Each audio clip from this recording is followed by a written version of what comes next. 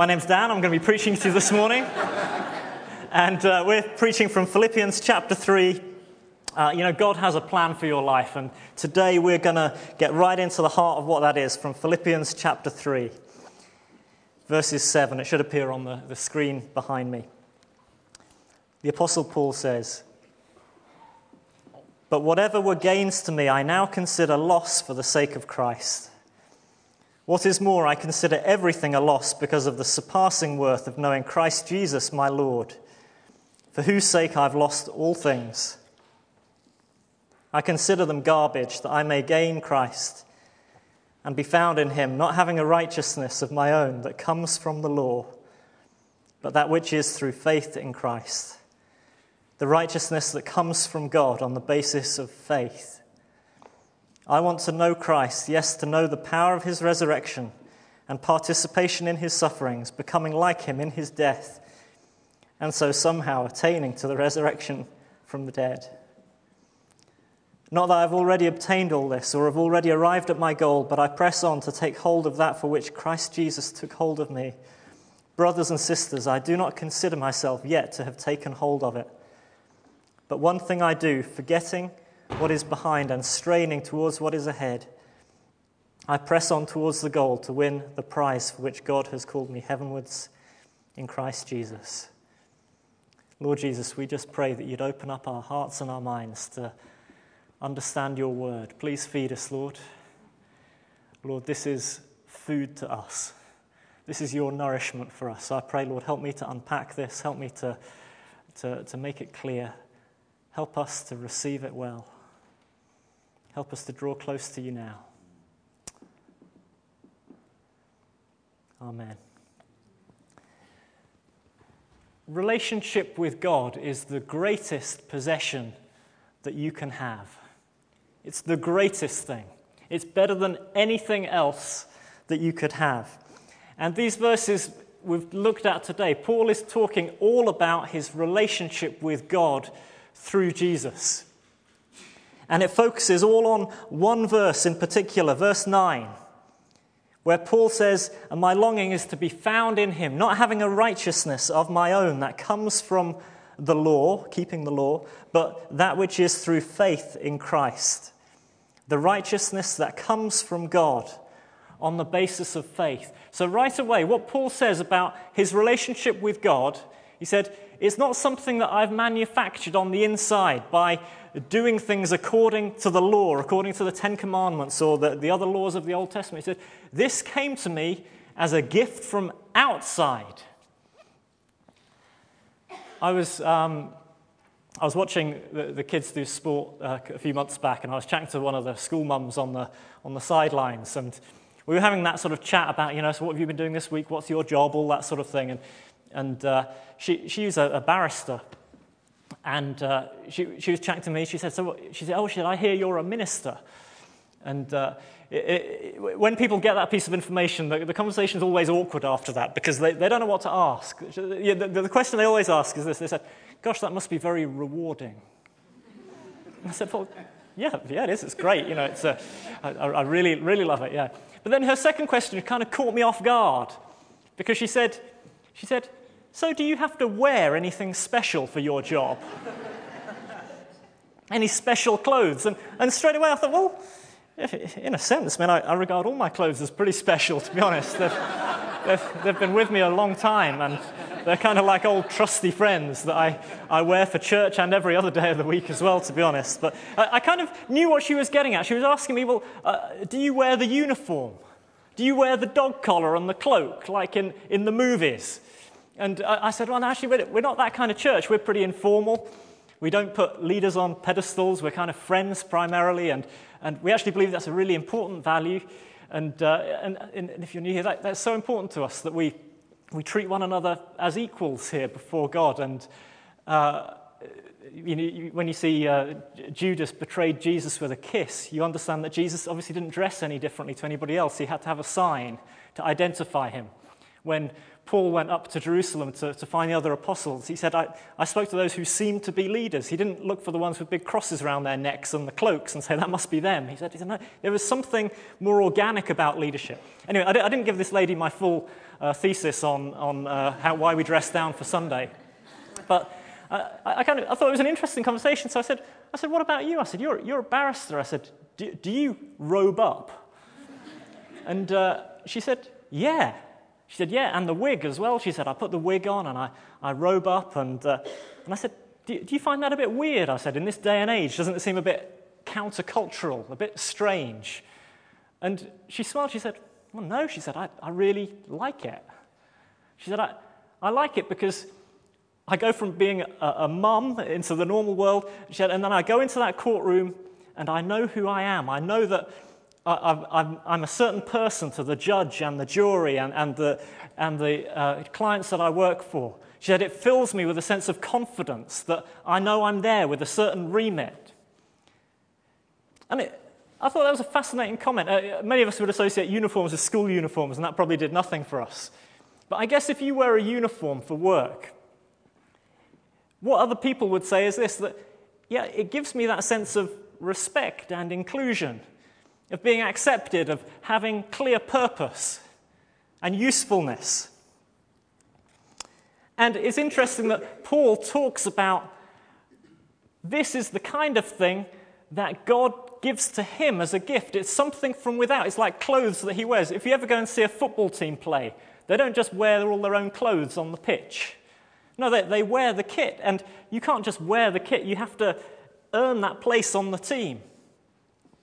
And if you're a fan, you look around the stadium and all the kids are wearing the replica kits because that's the closest you can get as a fan. You can wear the replica, but you can't make yourself a professional footballer. You have to earn that place. And Paul says his understanding of the gospel, his understanding of God was he went from being a fan. In fact, he was a fanatic. He was somebody who pursued God, but at best he pursued him without inside knowledge. And he said, and then one day, God gave me himself. He gave me his righteousness as a gift. I want you to imagine. Here's one for the footballers among you. So, sorry, Hibs fans. This is a heart's top. But let's imagine that Jesus, let's imagine he's the best football player in the world. You know, he's better than Messi or Neymar Jr., or Ronaldo. Let's pretend Jesus has got all the skills, everything. And you're watching him play, and then one day he points out to you and he says, come here. And you think, oh great, he's inviting me on the pitch. And he takes his shirt off and he puts it on you. And he says, now you are me. Now all of my skills, all of the stuff that people admire about me is now credited to you. This is what happens when you become a Christian. God gives you his shirt. And not only does he give you his shirt, but he changes your life on the inside to make you more like him as well. And it's an incredible thing. And these verses are some of the most incredible in the Bible. Let's put that there, shall we? No, let's not.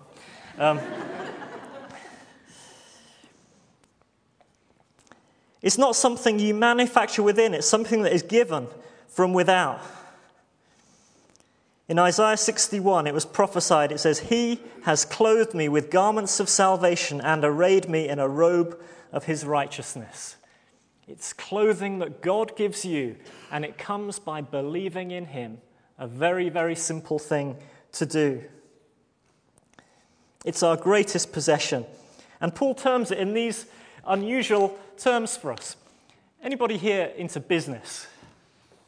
Anybody here like money? Yeah, okay, fine. So what we have here, this is going to be a profit-loss diagram, because that's the terminology Paul is using in verse 7. He says, whatever were gains to me now, I consider loss for the sake of Christ. What is more, I consider everything a loss because of the surpassing worth of knowing Christ Jesus my Lord, for whose sake I have lost all things. I consider them garbage that I may gain Christ. Paul is saying everything about his life so far can be summed up on this diagram I'm about to draw. So let's just say for a moment, you're starting a business. And if you're starting a business, then this is what you want to happen. Oops. this is your profits on this side of the line, and these are your losses on this side. So money that you make versus money that you have to spend on salaries or equipment or whatever that is. And to make money in a business, you need this to be more than this. Do you follow me? It's quite simple, isn't it? So profit needs to be greater than loss for you to make money. That's what every business works on. Now, Paul makes a spiritual analogy of this. He says, whatever was to my profit, I now consider loss for the sake of Christ. Now, for some of you, you're going to jump to something which isn't what I'm saying. So pretty much every religion of the world operates on this principle. And that is to say, if you do enough good stuff, then the bad stuff you do, ultimately God will hopefully be merciful to you. And as long as you don't do so much of that as you do of that, then you'll probably be okay. And so we can think about these things in terms of, well, yeah, here's some of the stuff that Dan Hudson does wrong. He loses his temper with his kids sometimes. He isn't the best of husbands always. He's a bit inconsiderate. Sometimes he gets a bit argumentative and a bit stuck in his thoughts. He doesn't really open his mind to things. And we can build up a picture for ourselves. These are the negatives in our life. But then, alongside those, we think, well, you know, at my best, I'm a pretty good dad. At my best, I can be quite a loving husband sometimes. And at times, I can be quite a good church leader, and that could put me up here somewhere. And at times, I could preach reasonably well, and that might put me up here somewhere. And we can think, well, as long as that's better than that.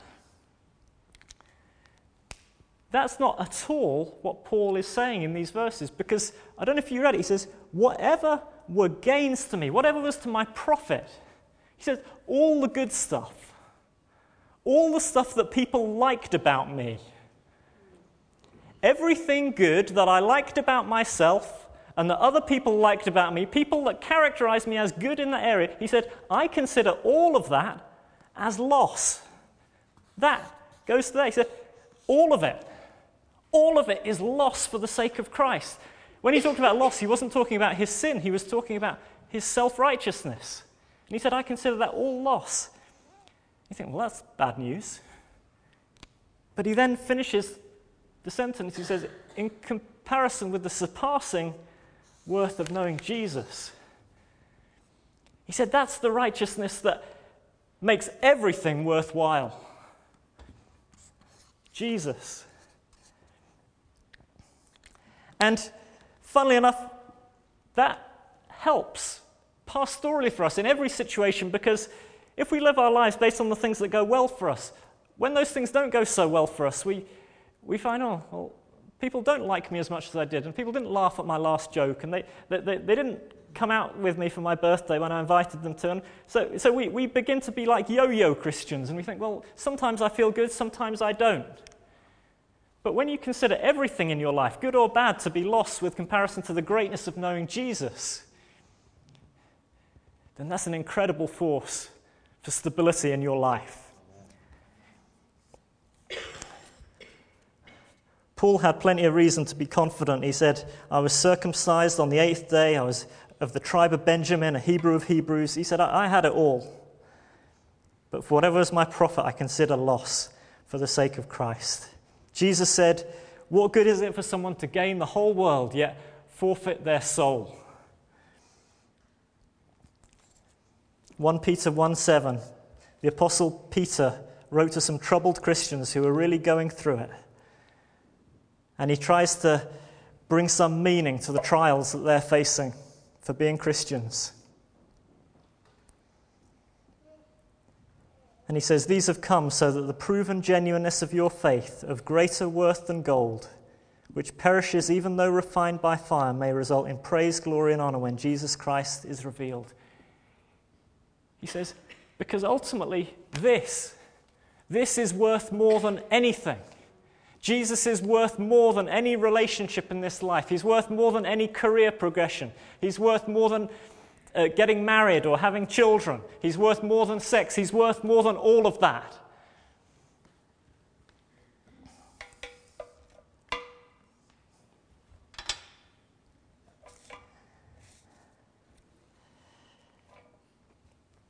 He's our greatest possession. He's also our greatest experience. Verse 10.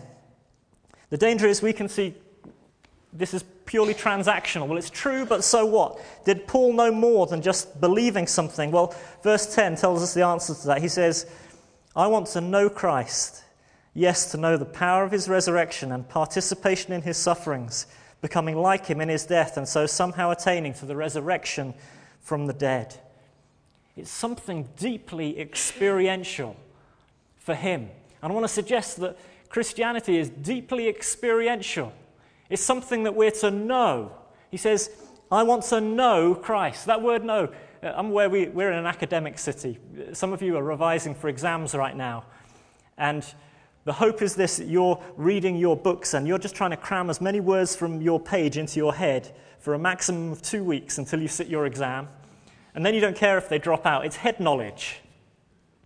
That's one kind of knowledge. But the Bible talks about knowledge as something so much deeper, so much more intimate. It's something not just in the head, but in the heart. In fact, it talks about Adam knowing Eve in the sense of he lay with her.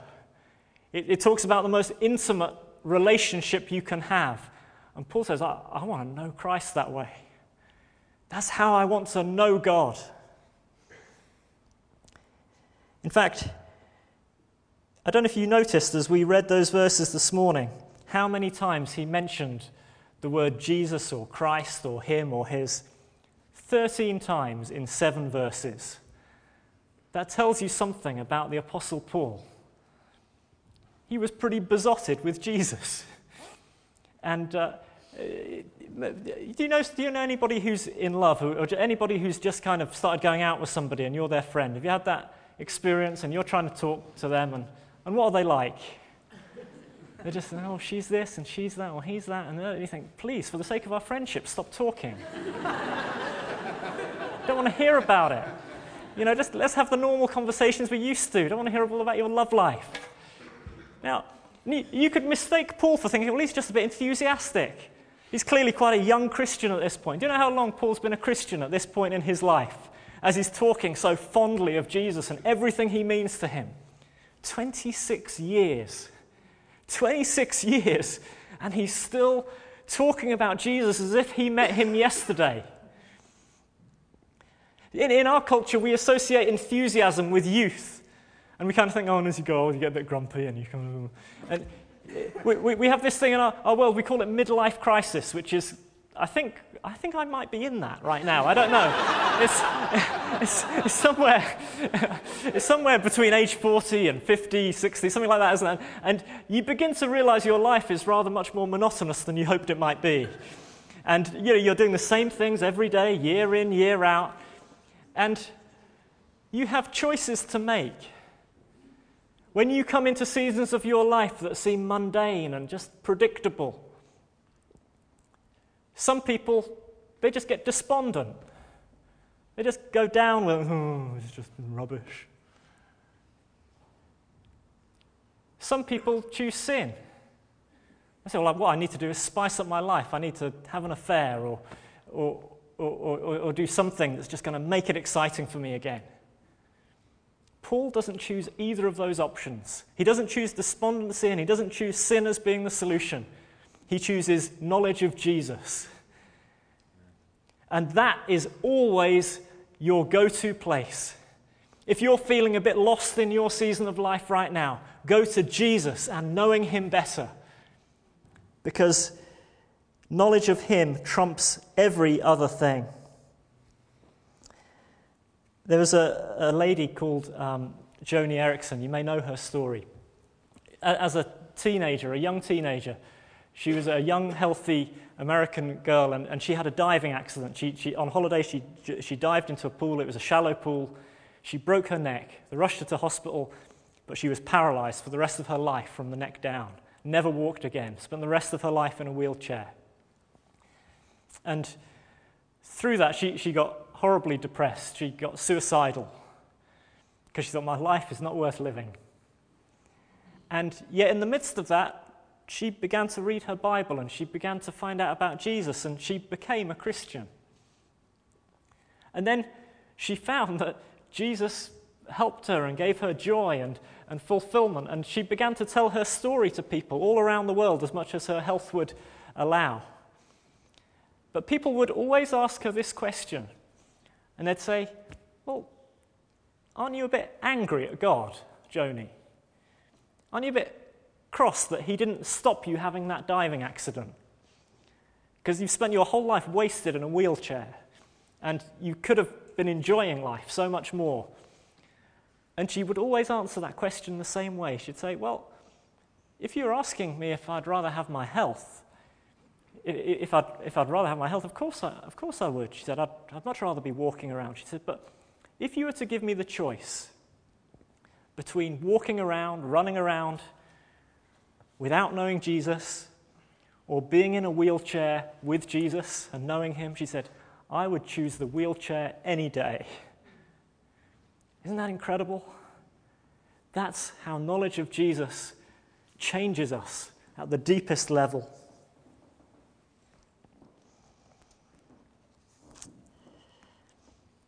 And that knowledge fills us with resurrection power. He says, I want to know the power of his resurrection. It's an experience. Paul has spent his whole life observing the law, observing how you live a good life and trying his best to imitate. Now he says the power source is on the inside. The resurrection power that raised Jesus from the dead, now at work in him. It's not the power of alignment, but it's the power of God at work in your life. What about suffering? He says, I want to know the participation in his sufferings. You think, really? Really? Paul is saying, I want to know suffering in my life. That's a pretty bamboozling thing to say. And perhaps we don't even begin to understand that in our culture where we face so few persecutions and trials relatively. But we perhaps get the idea of it when we hear of sort of ISIS in the Middle East and them sort of crucifying Christians and beheading children. We think, gosh, that's suffering. And we wonder, how on earth do they not recant their faith in the face of extreme persecution? And I think the answer is this: they've tapped into a knowledge of Jesus, that even in the face of death, they say, you know what, I'd rather die with Jesus than live and recant him. And the sufferings that Paul talks about, they're not redemptive sufferings. He's not saying he's contributing somehow to his own righteousness with God. He's saying that when I suffer, I love it because I get to know just how much Jesus suffered for me. When I suffer and I feel pain, I get to sit there and I pray, I say, thank you, Jesus, you did even more for me. It's the participation, the fellowship of sharing in his sufferings. And it's hope-filled. So as well as being our greatest possession, our greatest experience, it's our greatest purpose. And this is my final point. Verse 12, he says, not that I have already obtained all this, or have already arrived at my goal, but I press on to take hold of that for which Christ Jesus took hold of me. Brothers and sisters, I do not consider myself yet to have taken hold of it. But one thing I do, forgetting what is behind and straining towards what is ahead, I press on towards the goal to win the prize for which God has called me heavenwards in Christ Jesus. So Paul finishes on this point. He says, I haven't got it all yet. Well, he seems to clearly have quite a lot so far. He says, I know Christ, I know the power of his resurrection. That's incredible. He's got enough to motivate him for the rest of his life, but he says, there is even more to come. And what he's experienced so far in his life, he said, this is just the down payment and the deposit of what is to come. He says, I haven't already obtained all of this. He says, but one day, he says, I hope to attain to the resurrection from the dead. And it's fascinating. He speaks in these concrete terms. He says, I want to know Christ, the power of his resurrection, the fellowship of his sufferings. These are all things he knows now. And he says, yeah, I can talk to you about these things. He says, and I hope one day to attain to the resurrection from the dead. What he's saying is, I haven't experienced that yet. He says, I haven't died and my body hasn't been resurrected yet. And he can't even quite get his head around that, but he says, I know this will happen. And he knows that the discomfort that he faces in this life will one day be more than made up for by the comfort he receives in a resurrected body before God in heaven forever.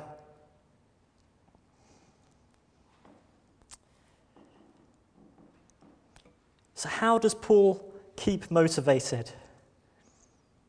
He says, forgetting what is behind and straining towards what is ahead. Again, I want you to see something important. Often when you hear those verses talked about, you assume what he's saying is this: forgetting what is behind. Oh, forgetting about all your sin and all the rubbish from your past. Forget about everything you've done wrong. Keep going. That's a good kind of mantra, isn't it? That pretty much everybody in life would say, yeah, forget the past, just keep going ahead.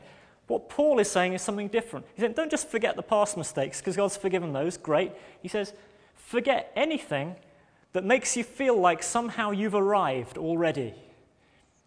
And here's the danger for you as a Christian, that God is working in your life. He's done incredible things in your life already. If you ask a Christian friend, what has God done in my life? They will probably be able to talk to you for a long time about the changes and the gifts that he's brought in you and the blessing you are to them. And the trouble is that we can get self-satisfied. We can say, well, God's done some stuff in me. It's pretty good. I'm kind of working my way up the chart again. Paul says no. He says, forgetting what is behind. Keep putting everything here, here, here. Every good thing God is doing, keep putting it here and keep relying on Christ entirely for your future.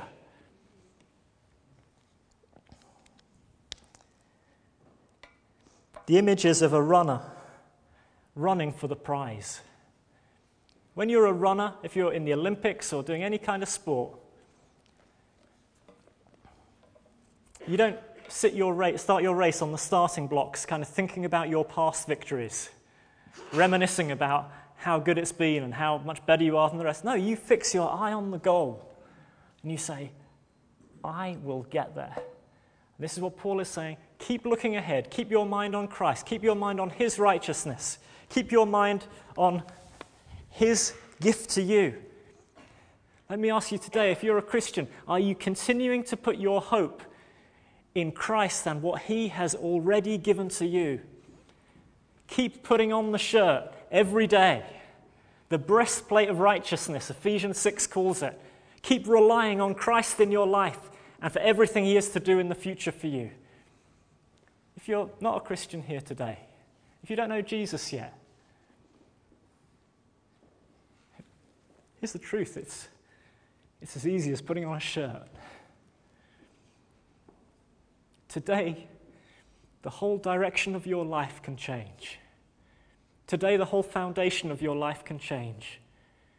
Today, the resurrection power of Jesus can be at work in you when you accept his gift, which comes by faith. What does it mean to have faith? It means to just agree with God, to believe that what Jesus did on the cross for you exchanged all of your guilt for all of his righteousness. And today that gift is available to you. One final thing. I wonder if the band could come and join me as we're going to sing a final song. Here's the two ways that you live your life. This is the comparison that Paul's drawn for us in these verses. You can go through it later if you like and check. But Paul had spent his previous life living it on the basis of what he could do according to the law, trying to do his best. It was built on the basis of me. And what that produced was religion in his own life. What that produced was an observational mentality where he just saw things and aligned himself to other people. What he aspired to was comfort and respect in this life. And what that led to was the worst kind of pride, where he thought he was better than anybody else. This is the alternative. You build your life on Christ and what he has done for you. That produces not a religion, but a relationship with God. And what that produces is not just an observation of other people doing it, but a deep experience yourself of his love in your life. And it may not always be the most comfortable thing, but he puts in you an assurance of future hope, where one day he'll wipe every tear from our eyes.